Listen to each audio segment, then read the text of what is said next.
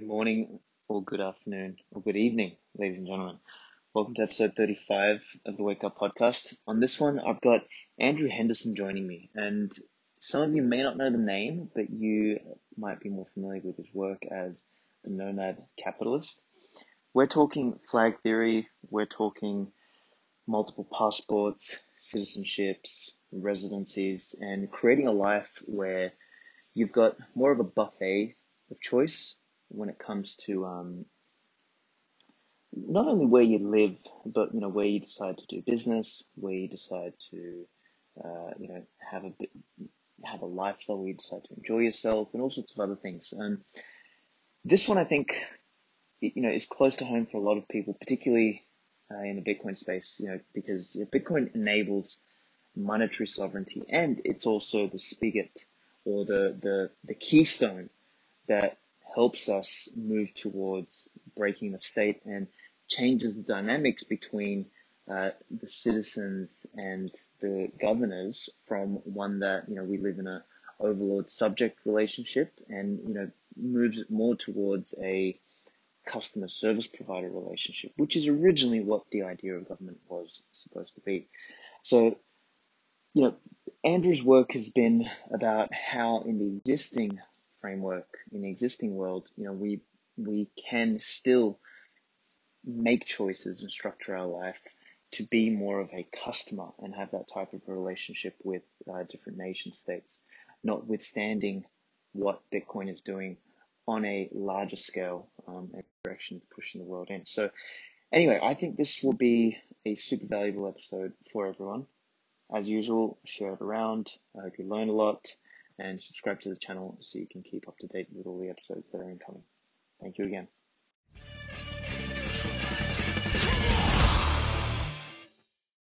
And we are live with episode 35 of the Wake Up Podcast. And on this episode, I've got someone who many of you will know, Andrew Henderson on the call from Nomad Capitalist. Andrew, thank you for joining me. I know it's early where you are, and I appreciate you getting on the call, man. Yeah, great to be with you. Absolutely. So these days we're all busy, especially those of us in the quote unquote sovereignty parts of the business of life, especially with seeing how 2020 I think has sort of just been one of those watershed moments where people, I think, I've been called crazy for many years for trying to pursue either multiple residencies or passports or financial sovereignty and stuff like that. And the argument's always been, why would you need that? Everything's okay.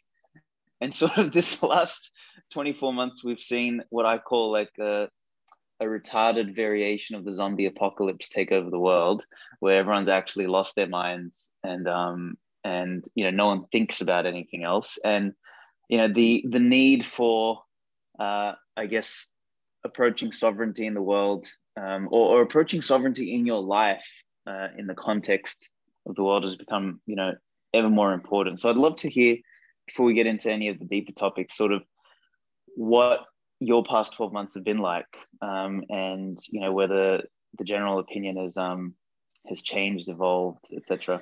for you. Well, I mean, I've talked in the mid 90s. My father and I would have conversations. I was 12 years old. Go where you're treated best. If you want to be an entrepreneur, this probably won't be the place. The United States. It's been good. It's had a good run. Probably not going to continue. I mean, so who in 1995 or 1996 was saying like, you don't want to live in the United States? So it's, for me, been 25 years of this coming true. You're like you're a good looking guy, social, like a lot of us here, we were never popular, so I wasn't really too concerned about whether people were liking my passports or not. It was, for me, I mean, the beginning of this go where you're treated best was a social approach where I realized other places there were people who understood my drive to have a business at 21 years old, more than people where I was living. So it has been crazy. It's been increasingly crazy. Now, obviously, the more that I go out there, I wrote a book, called Nomad Capitalist, which has done incredibly well over the last 3 years. We've been on BBC and Bloomberg and all over the place. So part of it, I suppose, is just more people who are, coming and finding Nomad Capitalists. But it does definitely seem like after kind of a month last year in March of 2020, people were kind of freaked out. And then they realized, no, we need to freak out. Like, this is, the government doesn't care about us. We need options. For the first time, people like Americans found that their passport was not really that good when it was stress tested. And yeah, it's been insane in terms of people coming and saying, I want a plan B. Not just people who are entrepreneurs or crypto guys who want to lower their taxes. That's the plan A.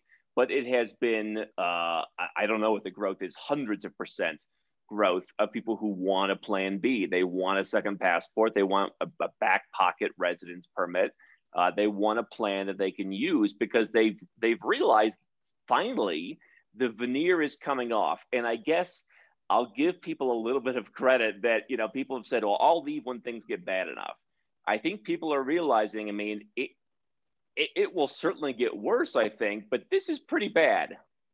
I think that there's a saying that that I love, and I'm going to completely butcher it or paraphrase it here, but and I believe it's attributed to Julian Assange, but he talks about how, one of the most incredible attributes of human beings is our capacity or our ability to adapt to situations.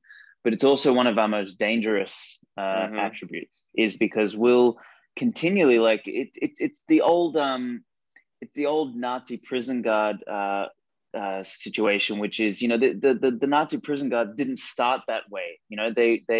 They edged towards that step by step, and became that way.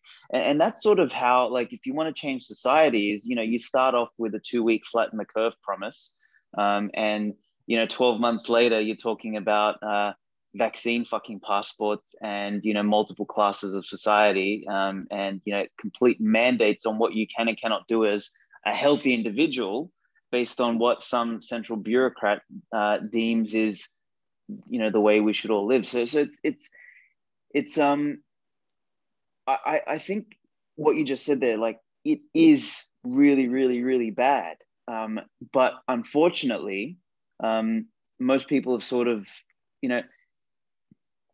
most people have kind of walked into, the modern day, house arrest slash. Yeah, I mean, it's entrepreneurs, right? I mean, this is like, they've always been doing this. I mean, we complain about the government. Do you know who's even worse than the government sometimes? Is corporate bureaucration. You ever get on the plane? I used to fly with United all the time in the US. Now I fly with good airlines, so I don't have as much experience with this. But it used to be like, we're going to be 10 minutes late. And then 10 minutes later, we're still working on the problem. But, and then like 10 minutes later, yeah, we're just going to, we're going to pack ourselves. And then like 3 hours later, yeah, it's all falling apart. We're going to take you back to the gate and fly you tomorrow. And people love that, being dosed 5 minutes, 10 minutes at a time. They love it. As entrepreneurs, as investors, certainly we've been successful because we've adapted. But the older I get, I think I adapt less, and I look at things and I say, this doesn't work. And for me, that's what go where you're treated best is. I have so many people from the United States. I left the U.S. Close to a decade ago for good. I gave up my citizenship a number of years ago. I burned the bridge, as it were. And so many people, oh, you're a traitor. We have to stand up for our rights. Who's going to stand up? If not the United States, then where will they be? You're right. There's only 200 countries. If one fails, the rest will have no choice but to go with it. And I say, you know what? I'm sick of adapting. I know what I want. I know it's out there and it already exists. I'm just going to go there. I'm not going to try and recreate anything. I'm not going to try and change anyone's mind. I run a business. I've been hiring people to keep up with the demand like crazy. You know what? If you want to do things your way and that's not my way, that's totally cool. And there's no judgment, but you're not working for me. Even now with, clientele, listen, we do it a certain way. I want to make sure I'm working with people that get great results. If we're on the same page, that's cool. I don't want to take your money, right? And these are things that are very hard for people to understand. It's very hard for someone in the West to be like, wait a minute, business doesn't want to take my money. That's correct. In many cases, I don't, it's not the right thing to do, or, whatever, we don't want to do it. And I think that at a certain point, I mean, you have to be adaptable. At a certain point, you also have to say, I'm going to stop adapting. I'm going to stop acknowledging this 5-minute spoon-fed, we're about to take off, when in reality, no, the plane's going back to the gate in 3 hours, and you're flying to Tulsa tomorrow. It's the sunk cost fallacy, man. That's Well, there's that too. and yeah, well, but it's that manifest in real life. It's the it's we use the adaptability attribute, and we make excuses for the inadequacies around us, and hence we don't cut the losses when we should, and we bend over for shit that we should never bend over for. And I like what you said. As you get older, you accept less, because that's sort of what I've found is, everyone talks about, be open-minded and, all this sort of stuff. Be less open-minded. No, exactly. Be less open-minded. I 100% agree with you. As I've gotten older, I've become less open-minded. I've become like, no, this is what I like and this is what I don't like. And sort of as I think you become older, you also find these principles that make sense. And it's like, well, if it aligns with this principle, great. But I can quickly call bullshit on something if it doesn't align with some first principles. So I love that you sort of brought that up. I mean, what I talk about in the book, Nomad Capitalist, is obviously all about being open-minded. If you get my book, you're not going to get a custom strategy that someone would charge you a 5-figure sum to create in an $8 book, right? You're going to get some ideas. You're going to learn about citizenships, about taxes, about this. But a lot of it, to me, is just about opening your mind. Here's what's possible. Here's what's not possible. Here's some stories. I'm all for being open-minded to things that you're not familiar with. But once you know what you're looking for, I think less open-minded, less opinion-seeking, right? I mean, I think that's an area where people, get confused. But, what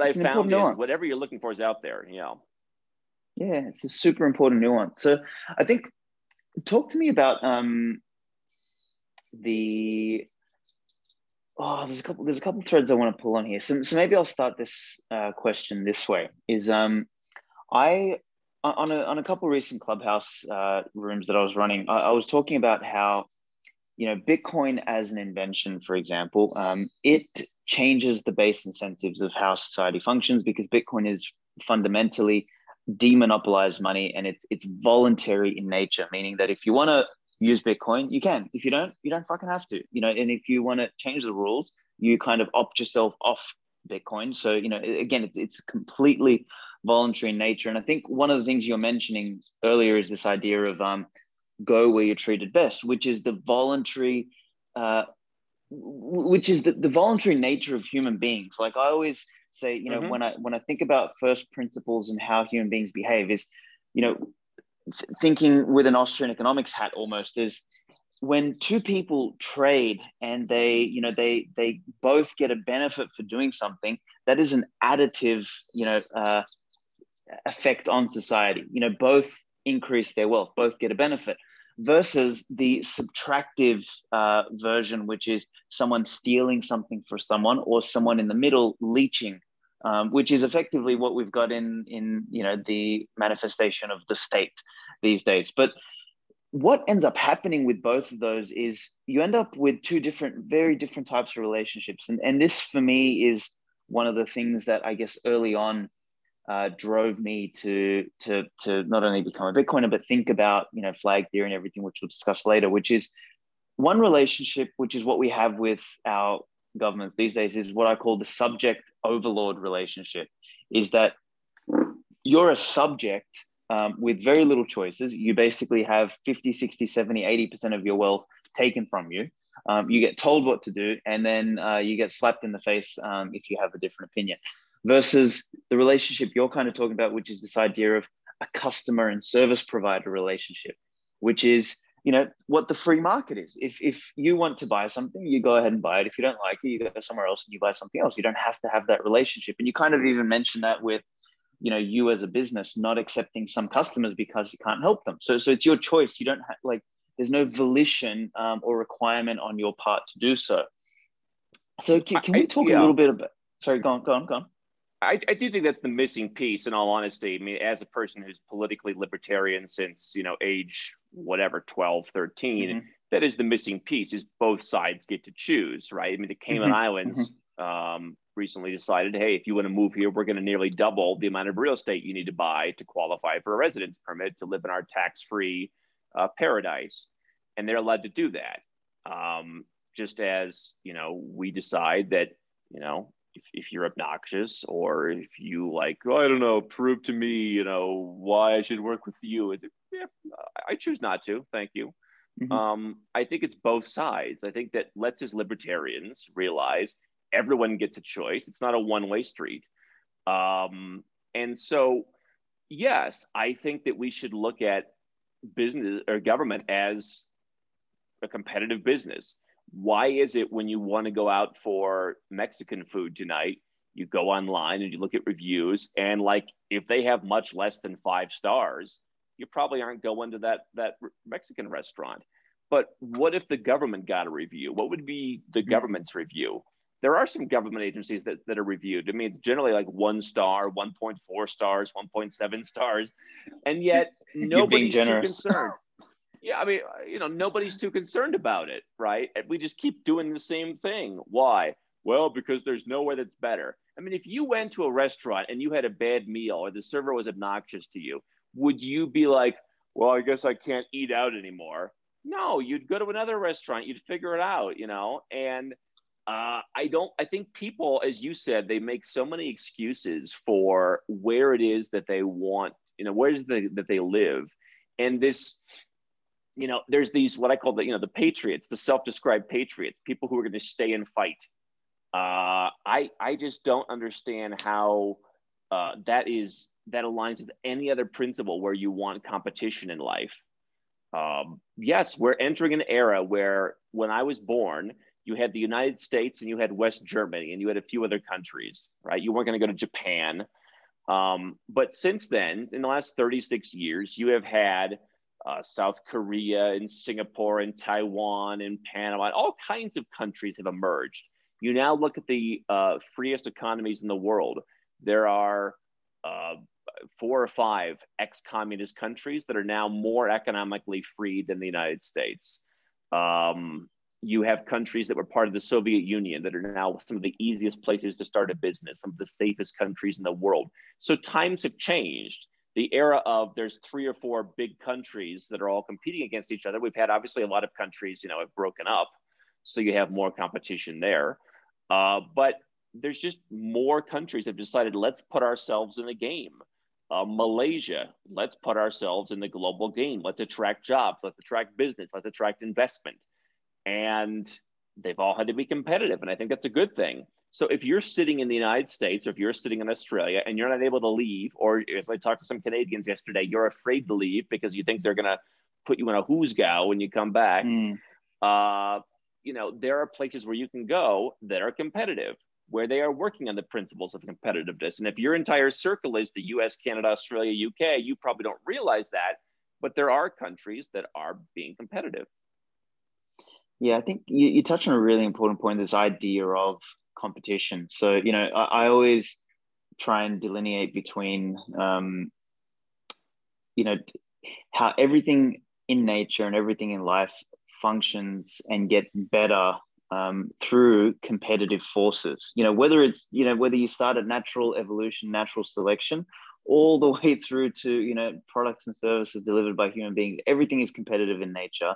But somehow we think it's normal that a government, some pack of bureaucrats who are usually the most incompetent group of people, you could imagine in a room, they somehow get to have a monopoly on either the monetary printing press, on the mandates of what is legal and what is not legal. So, morality and ethics, and they get a monopoly on shooting you, and violence. It's just crazy how people can't differentiate between those. And I guess, having competition on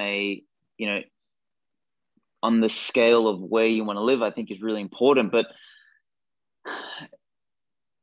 I mean, whilst I agree with you, it is happening in many ways. I think, 2020 has proven that, despite attempts at being more competitive, like I haven't been too encouraged by too many nation states, like even, Eastern European nation states and stuff like that have, been a little bit disappointing for me. Like I was in Bulgaria and a couple of the Balkan countries towards the end of last year. And I mean, they were better, like, than, for example, how Berlin was approaching mandates. But what's, I guess, where I'm going with this question is, do you think that, the economic reality drives incentives towards the continual breakdown of these older type nation states into more sovereign type jurisdictions that maybe look like Monaco or a Dubai or something like that? And I don't know if you're familiar with Titus Gebel's work, and the guys trying to build private cities. But what's your sort of thoughts in that direction? And how does that? I mean, I don't think any place is going to be perfect. I think that's what people do. I live in a place where I've got a lot of problems. I don't have as many freedoms. The social order is turning against me, right? If you look at most Western economies right now, I mean, billionaires shouldn't exist, as if Jeff Bezos was the guy, eating the bat in the market in Wuhan and it's all his fault. Like, no, he just had a business that happened to work with what people in the government decided we should all do, which is be sitting at home, dripping Dorito crumbs on our stained t-shirts. And so now he became even wealthier, and that's an evil thing. It's not an evil thing everywhere. So the social order, the freedom, the taxes.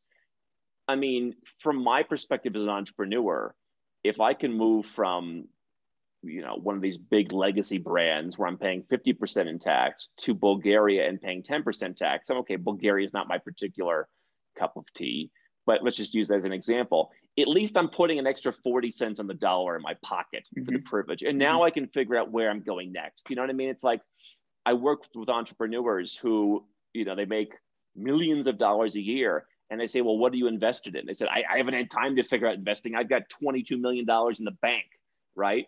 And you can say, oh, that's so inefficient. But you know what? Better to have $22 million in the bank than not have $22 million in the bank, because eventually they'll get that moment to figure out where they're going to go next with it. So for me, it's about making incremental improvements. And to me, to make as many incremental improvements as possible, you want to cherry pick from the buffet.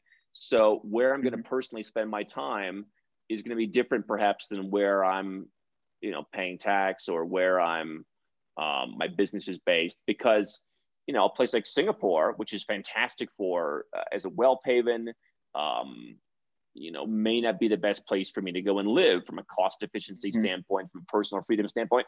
By the way, I think here's what people don't understand. I'm all for statistics, but when you go and you try and get on the subway in Singapore with a bottle of water, and the rules say you can't drink a bottle of water, there's a guy that's very nice that comes up, just please don't drink the bottle of water. It's not like the TSA or the Border Patrol in the U.S. where some guy who's he's been working out, 18 hours a day, and his last job was at Wendy's, barks at you, and he's like the stupidest person you've ever met, but he's just barking orders because that's what it. There is a difference. So I people say, oh, like Malaysia, they don't like that. I was in Malaysia during the worst of this whole thing. And I can tell you what happened to me there. I felt relative freedom that I don't think I would have had in the United States. Part of that's living in a foreigner area. So part of it is just, I kind of float above society in some ways, because it's not my society. What they do in their own government is not my concern. It doesn't bother me. They don't tax me. They don't hassle me. So I kind of float above it. But I can tell you that from an actual on the ground basis, I mean, I was in Istanbul when they had the big weekend lockdown, and we were walking around as foreigners, and we were allowed to do that. And there were people out selling hot dogs and hamburgers, and you could buy drinks. I'm like, this is a lockdown. I mean, if a Western country said we're having a great lockdown, you can believe if you went outside to sell a hamburger, you'd have the guillotine on you. So I think there's a difference. And I think it's incremental growth is the point. It's never going to be perfect. I want to pull further on the thread of private cities, but I think you've kind of touched on a different area that I wanted to discuss, which is there's a thread there about having your business, for example, domiciled somewhere versus having, where you potentially live and everything, which touches on this idea of flag theory. So can you, for the listeners, talk through what flag theory means, and then a couple of the different flags that you think are most important? Well, I mean, flag theory's been around for decades now. Is the idea that you basically, as I said, cherry pick from the buffet, where you say, all right, where's the best place to incorporate? I'm going to look at that metric, and that's where I'm going to incorporate. Where's the best place to spend time as a person? Where do I like spending time, whether I'm looking to date or whether I like nightlife or whether I want, the best restaurants or nature or whatever it is. Like, okay, that's a flag. Maybe it's multiple flags. In my case, I split my time up. Where's the best place to bank? If you still, bank, I run a business, right? People pay me in fiat currency. So where am I going to bank? That may be different. Where's the passport that I'm going to have? I come from the US. You can be an American. You can live anywhere in the world. You're still going to follow the American rules. So you might want to get a second passport to where you can opt out of that system if you decide. And so, it's the idea of, planting your different flags, going where you're treated best, basically. I think that there's so many options I don't even look at it as, is it 3 flags or 5 flags anymore? I just look at it as, many, many years ago, and I was a young adult and I was new in business, I started looking around the world and I started traveling ever so slowly. And I realized every place had something good to offer. So if I'm a crypto guy, I want to live in a place that's crypto friendly. Number one, because I want to reduce my taxes. And number two, because there's a cultural element where I want to be culturally more in sync with the government, where I'm welcomed rather than repelled, right? There's something about why go where you're repelled? Why be where you're the enemy? Go where you're great, right? And so, if you're bank in a place like Singapore or Switzerland, if you are setting up a company, there's many different places. I think the challenge in the 21st century is what I call the tax-friendly quadrant. So people think, oh, I'll just put my crypto in a company in Belize, or I'll just incorporate my company in Hong Kong, but I'll just stay living here where I'm living. You personally need to move somewhere. You personally need to be in a tax-friendly personal situation. So you need to leave where you're living, and then you need to arrive somewhere where it's friendly. And then your business needs to leave where it is now, and then arrive somewhere it's friendly. So if you're in the US, probably you and your business are in the US, they both need to leave. And maybe you're going to go to Malaysia and the business is going to go to Dubai, right? And so from there, you can choose other flags. I think that there are, dating flags. I think how many people grew up in a country, where they just felt like these people don't get me. Friends, dating, things like that. Lifestyle. What do you want? A big conversation I'm having with folks right now is time zones and weather. They have a business or they're working with folks. They want to be on a right time zone. They want to have a climate. I'm hearing more people get off of let's go to tropical and say, I want 4 seasons. And maybe they're from a place where they don't have 4 seasons, but it's all about crafting a life that works for you, keeping more of your money, protecting the money that you have. And I think just being in sync. I mean, for me, it's not just strategic, but there's a human element as well, where it's, are you just in sync? And, I wasn't in sync in the US. I think most successful people really aren't in sync in the US anymore. You're practically a terrorist now if you have money. But I think that's what it's all about. How dare you be successful, Andrew? How dare you make money? You're killing the babies and the grandmothers. So can you talk to me about the difference between, I know this question, I get hit up a lot with it, so I assume you would probably get an order of magnitude more, but the difference between residency and citizenship, and what the relative benefits of each are. Well, depends on your current citizenship, right? So if you're an American, remember, if you go and live in a tax-friendly country, you're still going to have to phone home to the US and report your crypto and report your banks and report your income. Now, there's income exemptions. And so I would still rather be an American living overseas and paying 10% of my income in tax rather than 50% of my income in tax, right? But it is a little bit harder as an American. Doesn't mean it's not worth it. But what a residence permit would be is the opportunity to live in a country on a full-time basis, right? So you cannot just go as a tourist and live in Monaco 365 days a year. you need to have a residence permit. The same would go for Dubai or Malaysia or anywhere else. I mean, maybe the exception is Georgia, which has a 360-day visa-free policy for many different countries.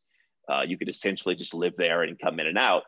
But where are you going to live? Now that works for a couple of reasons. Number one, you just want to live there, right? I mean, I think that we've seen things like visa runs that people have done where they live in Thailand for 30 days, they leave, they come back, they leave, they come back. It's a hassle when you're successful, but it's also becoming more and more difficult. Countries are kind of cracking down on that. So you have to get a residence permit. What it can also do is, depending on the country, if you live there long enough and if you meet the qualifications, you can be a tax resident. So if you're not an American and you're leaving your country, you need to figure out where it is that you're arriving on paper, right? Now, there are tax residences where maybe you only spend a month a year there, and then you just promise, pinky swear you won't spend more than 6 months in any other country. And now that's your tax base. So residence is where you're living, tax residence is where you're taxed. Sometimes they go together, sometimes they don't, sometimes they help each other, sometimes you split them apart. There's so many different permutations. But, residence could also lead to citizenship. So, if you live in Colombia, for example, for 5 years, you can apply to become a citizen. If you live in Australia, the US, Germany, whatever, a lot of countries allow people to become naturalized citizens. So there may be an opportunity. Again, some countries, you have to live there 1 day a year for X years. Other countries, you've got to live there 9 months a year. So now you've got to start arbitraging. Where do I want to live? What's the tax situation? Am I getting a citizenship? What citizenship is you're a citizen of the country. It's permanent. So it's a greater level of permanence than residence, which I think we've seen in the last year is perhaps more important. You want to choose your citizenships carefully. There are a few Asian countries that are a little bit like mommy states where they kind of tell you what to do and what not to do, where to travel, where to go. So, the US obviously takes a chunk of your money no matter where you live. But if you're a citizen of St. Lucia, as I am, for example, the deal is if you don't live here, we leave you alone. And so citizenship is what gets you a passport, what allows you to travel. And so, citizenship has been important to get for people who are from China or Russia or from the Middle East, where their passports aren't as good and they want travel freedom. And for Americans who wanted to have the option to escape this worldwide regulation, worldwide taxation. But I think now what we're seeing is having multiple citizenships gives you the power to travel when your passport, like the US one, is not respected. As a St. Lucian, I've done that in the last year. So residence is living. Tax residence is where you're taxed. Doesn't mean you're paying tax, just means that you're subject to tax. It might be zero. And citizenship is where you're a citizen of. You can claim a passport, you can travel. And I think you can put those three together to where they may not be the same place. It may be 2 different places, 3 different places. But hopefully that makes sense. Yeah, it does. It does. I think it's an important distinction because I when I was a bit younger and first sort of getting in and around this stuff, and I mentioned to you before we jumped on the call, like one of my early inspirations was reading Emergency. And when I was sort of, this was I think during 2011 that I read it, and it wasn't from a citizenship standpoint that I was reading it. I had personally been involved in the GFC, and I initially made a lot of money, then I lost everything, and then I went down the gold and silver path, and somehow stumbled onto this book as I was studying how broken the government system is, and then that was sort of probably my first introduction to some early libertarian thought and things like that, because that kind of thinking is not very, I guess, common in Australia. Right. Australia is a very, very conformist kind of, sheep. The government will take care of you. She'll be right, mate. Kind of thinking. At least, I guess,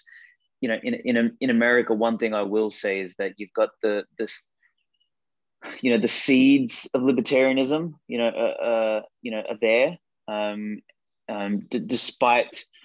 I wrote a piece a couple of months ago saying, one of the central themes of it was America, the state killed America, the dream, so like the American dream was originally one of this idea of, sovereignty of the individual, but it sort of got suffocated out by the institution that became America, the state.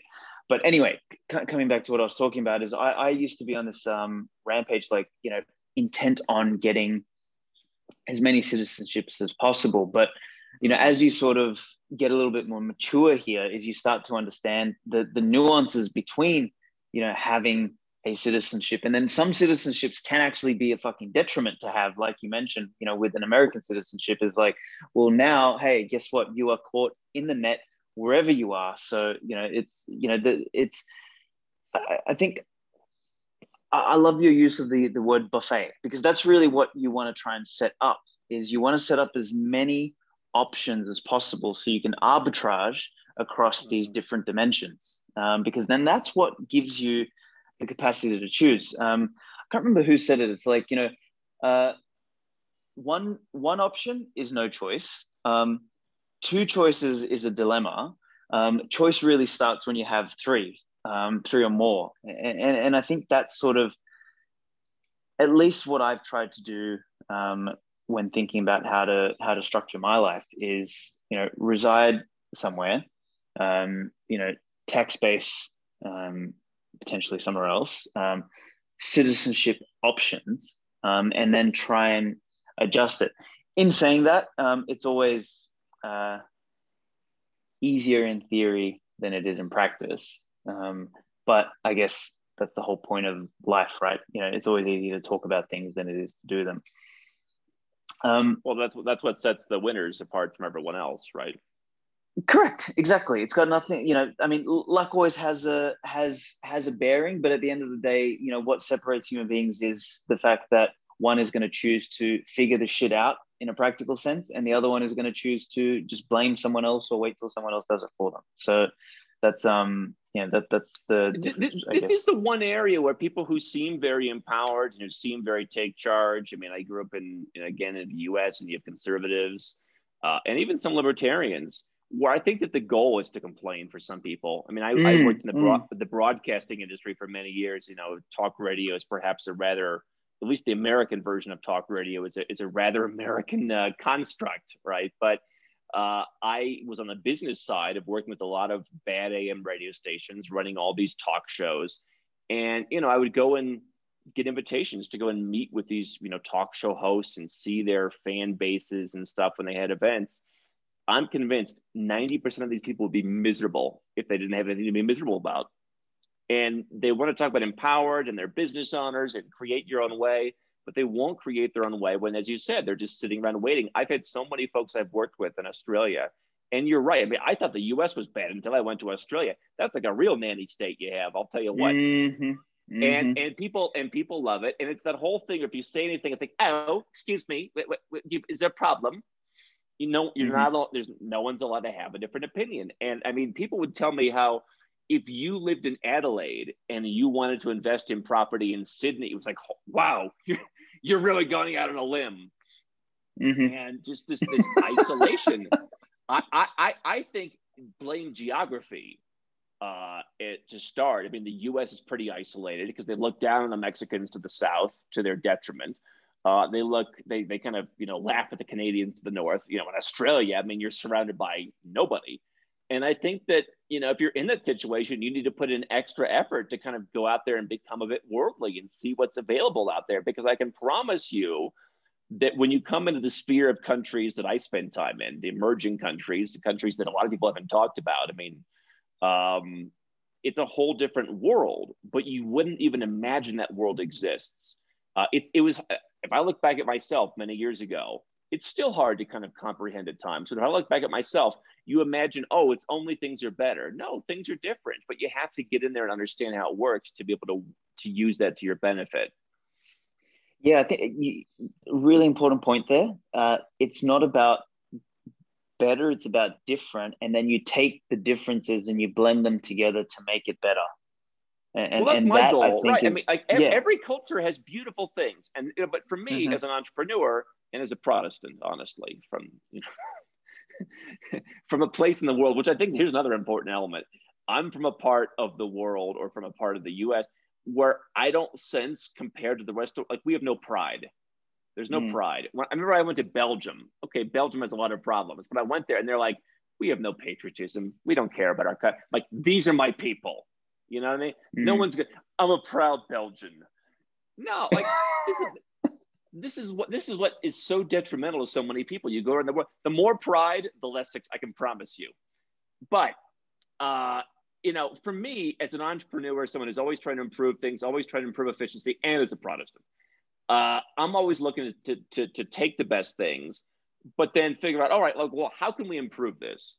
And I think that if you are able to harness the best qualities of many different places, many different things, you can use that. You can create a great life, and you can create a very financially optimized life. You can create a very freedom optimized life. But you have to understand that each element is going to be different. Yeah. There was, while you were talking about tax residencies earlier, one of the things that also comes up when I'm speaking to different people is the perpetual traveler, or I guess PT. I think it's got a couple different definitions. No one really knows which one it is. But can you talk through that, and whether that these days is still a reality? Is it a pipe dream? What it is, and whether it's functional? Just because that's one of the questions I got asked. Perpetual traveler, perpetual tourist, some people say prior taxpayer. It can work. It's the idea that basically you're just a nomadic person. You are not staying in one place for any given, for any long amount of time. And the idea is that countries treat tourists better than they treat their citizens in many cases, right? I mean, you get your sales tax refunded, you get your GST refunded at the airport. As I said, like in Istanbul, we're walking around, oh, you're a foreigner, please, keep on going. I mean, so in many cases, tourists are treated better. Why? Because governments love tourism. And so when people say, well, Andrew goes around and, what's Andrew contributing? Well, we do pay tax. We have a little bit of corporate tax. We pay, a lot of tax for our employees and stuff like that. If I look at, I spend 3, 4, 5 months in Malaysia, I contribute more in sales tax, buying things as a higher level consumer there than the average person pays in income tax all year, and yet I don't take any of the infrastructure. And then I take a lot of this money I save in tax and give a lot of money to different charities that actually are efficient, unlike the government. And so, for me, the idea still works of being able to travel around the world, but countries want tourists. So the idea is like, what if you were just always a tourist, right? What if you were just always the guy that someone wanted to compete for at the country level? Because, it's kind of like, like I remember growing up, my mom was like, after you get married, like the guy stops chasing after you. It's like the thrill of the hunt, some women say. And it's like, once you're a citizen in some cases, the hunt's over, we got you, or pay up, But as long as you're a tourist, it's like they wine and dine you, or let us show you this, And so the challenge with it is that people are still focused, if you're Australian or Canadian or whatever, on this 183-day rule, where I will spend 5 months in the summer in Australia, and then I'll spend the other 7 months with no home. I mean, today you do need to have a place where you pay tax. If you're from Australia and you're spending a little bit less than 6 months there, that's probably going to be considered your home. So I think what's more difficult now is if you're from one of these legacy brand countries, you need to be much more clear and much more specific in cutting your ties. That was easy for me because my goal was to spend 0 days in the United States. It made it pretty easy to say, why am I paying you people anything?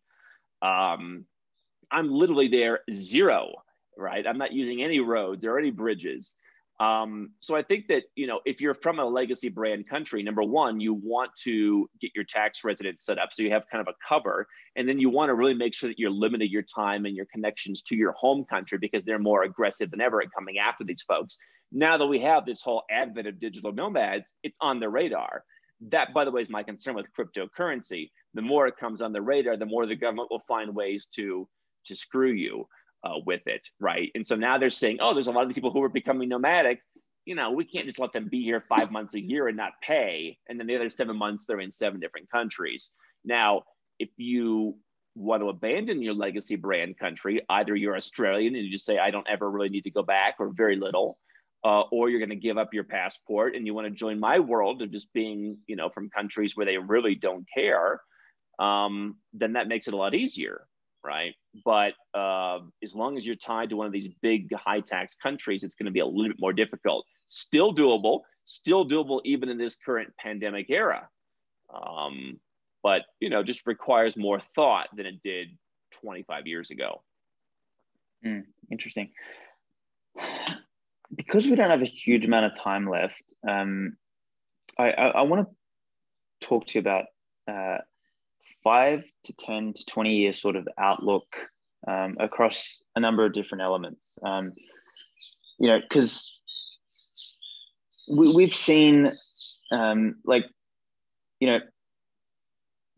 people have laughed at preppers and people who've been interested in multiple jurisdictions, people who've been interested in Bitcoin. So I personally make a strong delineation between crypto and Bitcoin. Bitcoin for me is the advent of money that has been demonopolized, that is impossible for anybody to co-opt, censorship resistant, etc. So it's the perfect money. Whereas crypto to me is just private digital money printed by fucking clowns who want you to use their money. And I think that is very dangerous because that is sort of within the sphere of government influence, whereas Bitcoin sort of sits outside of that.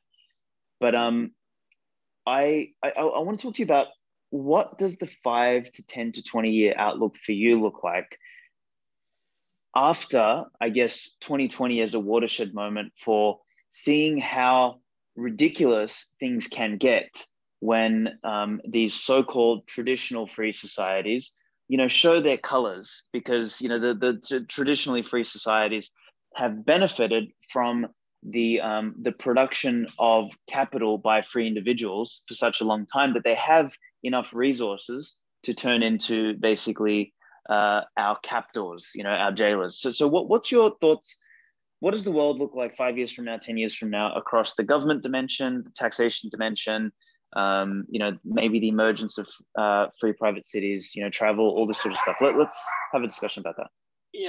I've supported. I'm friends with the folks at Liberland, and I find these kind of libertarian initiatives very interesting. I think as a pragmatist, as an entrepreneur, being a citizen of Liberland is not going to help me with my taxes. It's not going to help me be any more free. I can't go and live in Liberland. I can't go and live on a cube in the ocean. So I don't know exactly how that's going to go. I think that I would generally trade a little bit of vision for pragmatism in the moment, because I think the moment's all we have. But I think that what you're going to see, I'm a big believer in momentum. And you have especially countries like the US and Australia, which are the Louis Vuitton of countries, the Gucci of countries. Nothing wrong with that, by the way. I like to buy nice shoes. But if you don't realize you're overpaying for it, for a brand, then you're going to be in for a rude awakening. And the momentum in those countries, as I said, for 25 years has been against the individual, against success.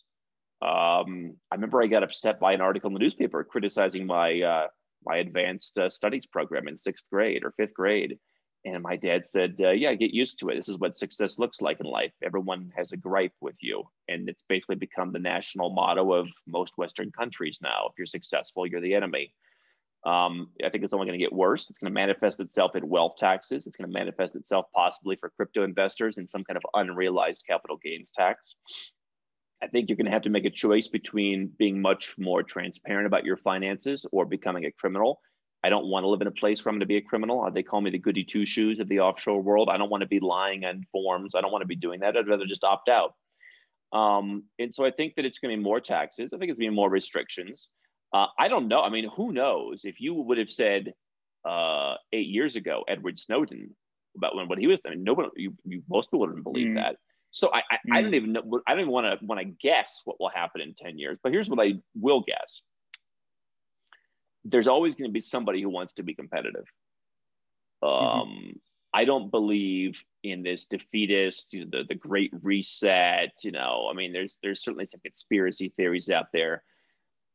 If you look at the nature of countries, we're in a multi-generational cycle where you have the legacy brands, the Western countries that were built on success. They're too far distanced from what made them successful now. So now they're going to go out like a trust fund kid and ruin it.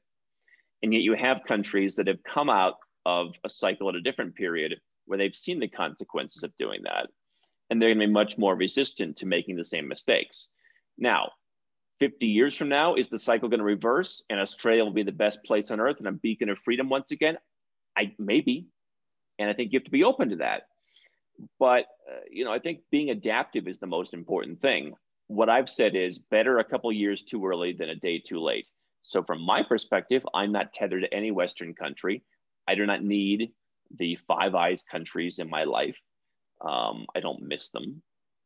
I am part of countries that are emerging and growing and that are the future. And I think that that might be a decision people need to make at some point. I think other countries are going to impose taxation the way the US does to some level.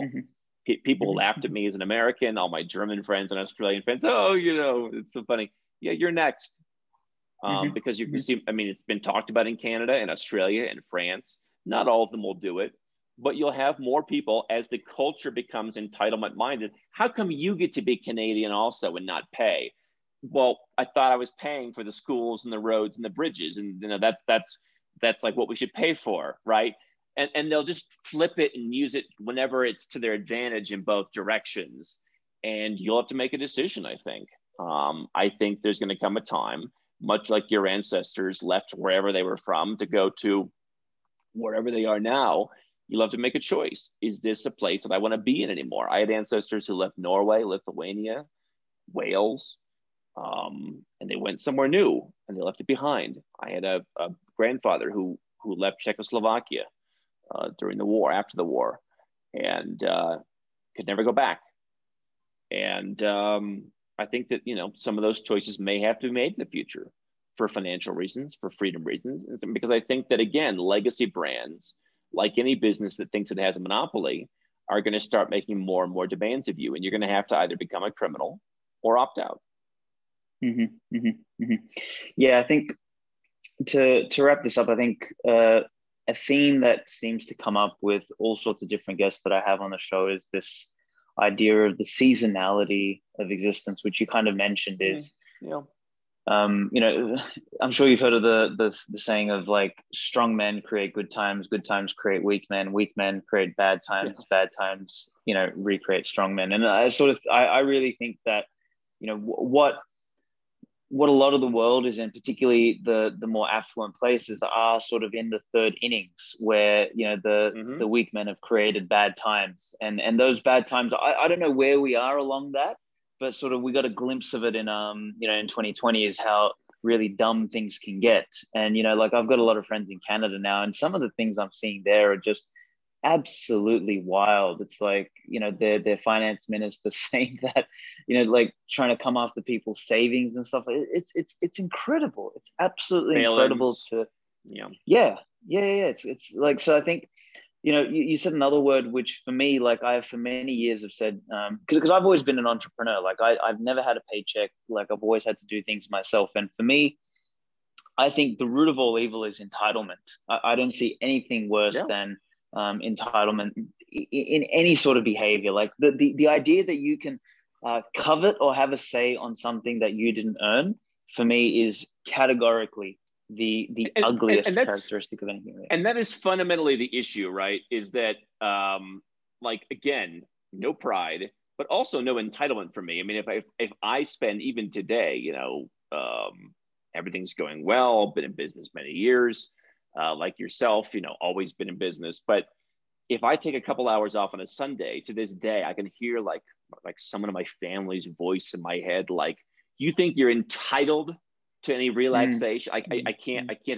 And yet you look at, in the US, you look at Australia, what's the definition of a strong man or a weak man, right? I'm sitting here to this day and I'm working my face off, like you, I'm sure, we deal with all the nonsense that comes from being, from putting out content publicly. And to me, there's a strength in that, but not in the US, because if you wear a scarf, you're weak. I mean, literally, like there must have been, I asked Taco to go through and count, who runs our YouTube. At one point, there were like 300 comments who said, like, don't listen to this guy. He's wearing a sweater. That's a weak man in the West. If you wear a sweater now, it's not about what you've built. It's not, it's everything's been turned on its head. Yeah. Well, I mean, everything's upside down. Like health is apparently stay inside, watch Netflix, stay out of the sun, and get a vaccine, whereas it's unhealthy to go out, get fresh air, exercise, and be with people. Like the whole fucking world's upside down at the moment. It's really, but yeah, I think a lot of that is perpetuated through these monkeys that have grown up fundamentally entitled and thinking they have the capacity to dictate what other people can and cannot do with what they've earned, and that for me is the most abhorrent thing that exists, and it is the cancer that continues to come in and decay society. Here's the other thing. Like, I think people who are entrepreneur, who are successful people, you don't become a winner by wanting everyone else to lose. And so you look, I'll make like the dating analogy. If you are good at dating and you get along and you have women who are interested in you, you don't have this chip on your shoulder where you can just go and say, you know what, I'm in the mood to go to a nice restaurant. Let's come along. And if she wants to be, jerk about it, great. All right, next. But, when you have the woman who's like, all right, let me send you my demand list before we meet, you're like, that's a step too far. Perhaps if these countries, said the tax rate's 9%, maybe you tolerate that, maybe you don't. Now we can argue libertarianism and is it fair? But you know what? They've become too greedy. It's give us half of your wealth, and then if you keep money in the bank, we want to take some of it one day, we will, and maybe your retirement account is next. And then they pass taxes, and they say, "Oh, did we pass that in November? We meant to pass it in January, so just go back to January and pay it from then. So you have nowhere to hide." It becomes so greedy. It's like the woman who it's like sends you the list of 50 things and like, I'm not going out unless they have like, oysters on the menu. And it's like, you know what? You've taken a step too far. Now I'm out. And perhaps if they just weren't so greedy about it, you would tolerate it. And you would just be the person who did tolerate a little bit of nonsense, but they take it so far. Well, the problem is because they're in a bind. So that's the thing. It's like they actually, not only are they arrogant and ignorant enough to think that they just can, because they think that, they are some sort of, they exist to ensure that you and I can live, because apparently you and I are too incompetent to make decisions on our own. So not only do they come from that paradigm of believing that without their magical fucking existence that the rest of us human beings can't interact, but their very existence necessitates the growth of their parasitic nature, because they need to somehow validate their existence. So in doing so, they need to say, oh look at what we're doing, without us you wouldn't have this, without us you wouldn't have that. So then they take more money, they squander more of it. They don't realize why they've squandered it. So they're like, oh, well, fuck, we need to prove that we're doing something here. So let's just take more. So this is the sort of the non-conspiratorial view of the incompetence of the state. And as to why it continues to get more and more and more and more greedy is because they are running a bankrupt enterprise. Like if they were a business, they would have been bankrupt years ago. But the difference is that unlike you and I, who have a consequence of running a poor business, they just print more and, control P, or control fucking T, which is let's just take a little bit more out of these idiots that were imprisoning. I will say this. I'm a big believer in the small country. Number one, they can turn on a dime. I mean, if you look at the transformation the country like Georgia made, I'm having an event, the former president of Georgia, Mikhail Saakashvili, he's certainly a controversial figure these days. But he turned the country from a Soviet backwater into the 6th easiest place to start a business very quickly. You couldn't do that in a country the size of the US. I was even talking to folks in New Zealand. I mean, they left this thing of democracy. I'm okay, Georgia's democracy, but they can't build a bridge in 10 years. China wants to build a bridge. They snap their fingers. It's done in 6 months now. Do we is China the answer? Not necessarily. But what I will say is, speaking of quotes, I saw something the other day. A guy said, I'm an anarchist on a global level, a libertarian at the federal level. I'm butchering it also. It's a Taleb quote. So I'm libertarian at the federal level. I'm libertarian at the federal level. I'm a Republican at the state level. I'm a socialist at the city level, and I'm a communist at the local level. Yeah.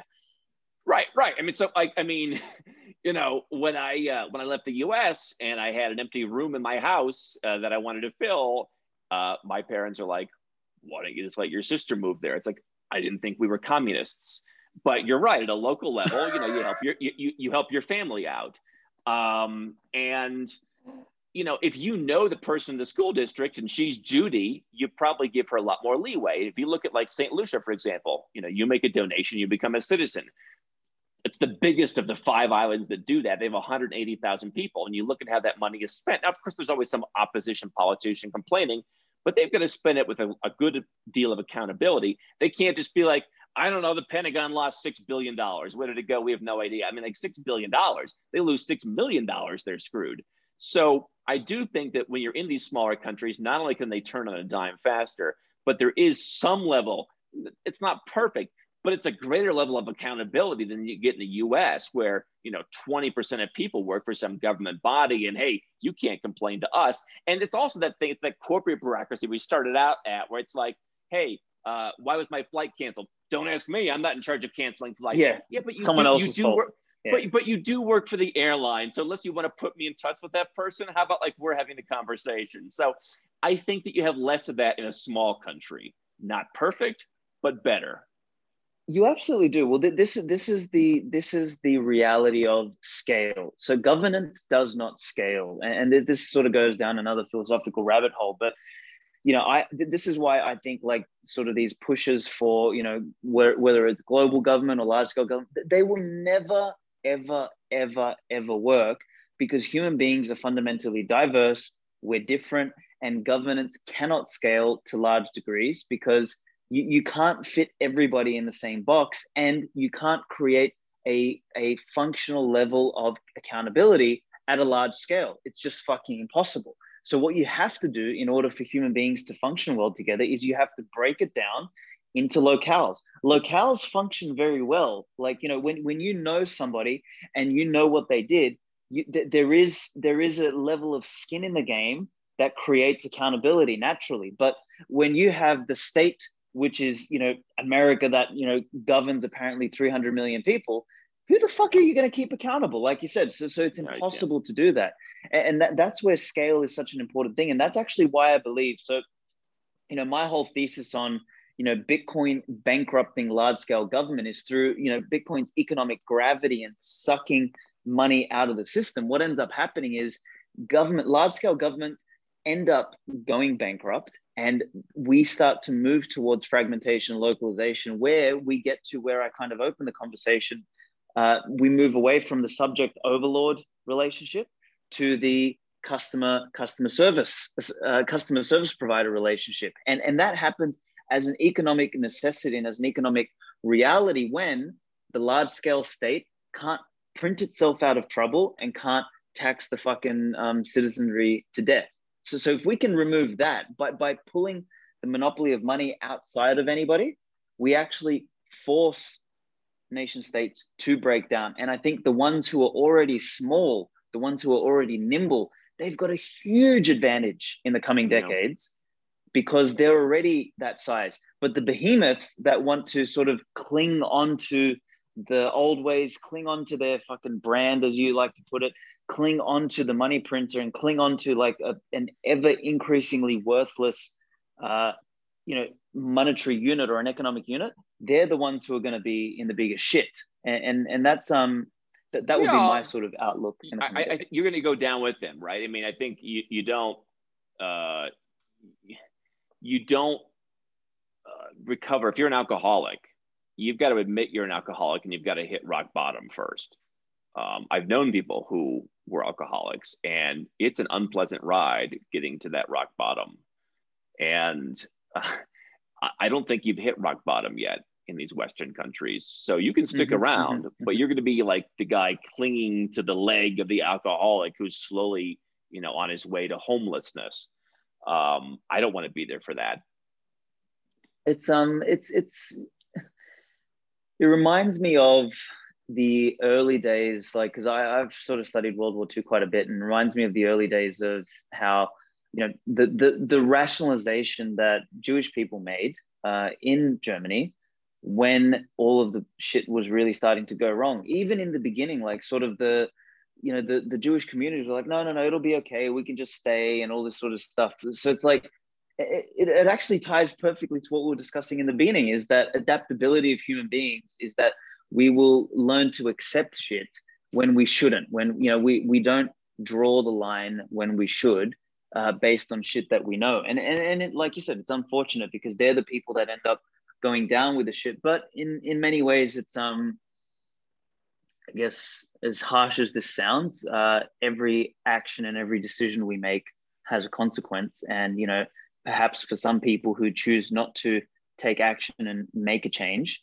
the consequence is going down with the shit. And in closing, I mean, I think there's a little bit of prescience needed here, where this is for many people an insurance policy. I think it's becoming less and less so by the day. I think it's becoming more of a plan A and less of a plan B by the day. But still a lot of people coming and saying, I want a plan B. But here's the thing with the plan B. It's not, and I just had a gentleman yesterday, he's paid $3 million in the last 6 months alone, or will pay $3 million on cryptocurrency trading. He's got an immediate issue that has a very fast ROI. I mean, what does it cost to go and do this stuff properly? A heck of a lot less than $3 million. I mean, he's going to get an ROI in days, weeks. But if the idea is, I want to have a place where I can go that's safe, I want to have options, as you're saying, it's like buying car insurance. No one likes to buy car insurance. We like to know that if you're Tiger Woods and you drive your car, I don't even know what's even going on with Tiger Woods, but you want to make sure you're covered. But no one likes paying for car insurance for 10 years and never having a claim. But that's what it is. And so when someone comes to me and says, I've got $10 million in crypto, I say, yeah, you want to insure yourself with something. It's going to cost money. There's not going to be an ROI right away. But later, when the time comes and some new law is about to be passed, you'll have an option in your back pocket that you can execute on immediately. And that's worth having. It's never easy to say, hey, I'm going to stroke a check for $100,000 to St. Lucia. But I think you'll generally look back and say, hey, business kept going, money kept coming in. It was a good investment to make sure I was covered. Yeah, I think the time to be prepared is when you don't need it, because when you need it, it's often too late. And so yeah, I think that's not only prescient but poignant. If you've got one, if the U.S. exit tax kicks in when you have a $2 million net worth and you've got $1.92 million in Bitcoin, it's too late to call me and try and get your second passport 5 or 6 months from now. Unless you think the market's going to be flat for the next 5 or 6 months. I mean, you're too late. I mean, you need to plan ahead. And, I think that's, to me, it's very entrepreneurial, right? It's sacrificing now to win later. It's seeing where the puck is going and following it and making sure that you're ready. So. Yeah, I would push back on the Bitcoin piece, though. I think Bitcoin has the uniqueness of being confiscatable. Now, I know that as a government, they could do things to you. Like me and Godfrey Bloom had a discussion about this, and he's like, yeah, well, they can just throw you in a fucking room and all that sort of stuff. But I think the fact that I forgot my private key, is something that is powerful enough with Bitcoin. Like it is, by making private property easy to defend and extremely difficult to attack, it makes the capacity for implementing a wealth tax on that specific asset very, very, very, very, very difficult. And that's something no other asset on the planet shares. No fucking crypto, none of these things. So I think Bitcoin kind of transcends a lot of that. But in saying that, most people don't hold their own keys. Most people don't, hold Bitcoin with the best sort of, how can I say, best practices when it comes to privacy. So they're quite public about, their holdings and all that sort of stuff. So it's yeah, having all these things, I guess it's like security in any sense. There is no silver bullet. There is only lead bullets. I call it lead bullet strategy, which is, you're better off having best practice. Like, first of all, you're best off holding your wealth in something like Bitcoin, which cannot be confiscated. But then you're better off holding it with the best, where you hold your own keys. Then you're better off, having good privacy hygiene. You don't sort of walk around with your fucking wallet open, down the street, right? So you want to keep that. But then you also need to know that you need a jurisdictional backup plan. You need to go somewhere just in case, a lunatic like Biden or whoever wants to introduce unrealized capital gains, which they might be able to tie back to you in some way, shape, or form. So I think this is the thing. It's like all of these plan Bs, all of these prepping ideas are becoming more and more of a necessity than they are a luxury. And that accelerates as things get worse. And again, like I always question people, do you think, based on what you've seen in the last 12 months, that the clown show is going to get better or it's going to get worse? I don't think anyone can tell me with a fucking straight face that things are all of a sudden going to get better with the same idiots running it. Like, it just doesn't happen that way. So I think, if there's one message from this that, I'm hearing not only from you, but that I'm hoping that the listeners hear, is that preparation is important, and doing something to create a backup now, which is increasingly looking less like a backup, is prudent and entrepreneurial, I guess, in nature. So yeah, very important stuff. Sweet. Andrew, is there anything else you want to quickly add to this, or do you want to mention where people can find you, your work, so that they can follow what you're doing? Yeah, so this is, if you're watching, this is the book. It's on Amazon. It's called Nomad Capitalist. And as I said, it's a great introduction. I don't know that it's going to create your entire 13-point or 17-point plan that I would do with somebody, but it's a good place to start. Got over 1,100 free videos on YouTube. Got over, we're close to 2,000 articles on nomadcapitalist.com. And we have a boutique firm that helps people do this stuff, I think, with a great level of not only strategy, holistic strategy that covers all the jurisdictions, but also a human strategy. To me, that as you're talking, it comes down to, where am I just going to go and feel best? Why do I want to stay under Biden or under Trump, whoever, and just be miserable and just worry? I think there's a great freedom in just in taking a very human approach to this. So nomadcapitalist.com is the website. Nomad Capitalist is the book, the YouTube channel, lots of resources out there. Easy. Awesome. All right, Andrew. Look, this was a really great chat, and I really appreciate you taking the time. And I'm sure the listeners, the viewers, they're going to get a lot of value out of this, man.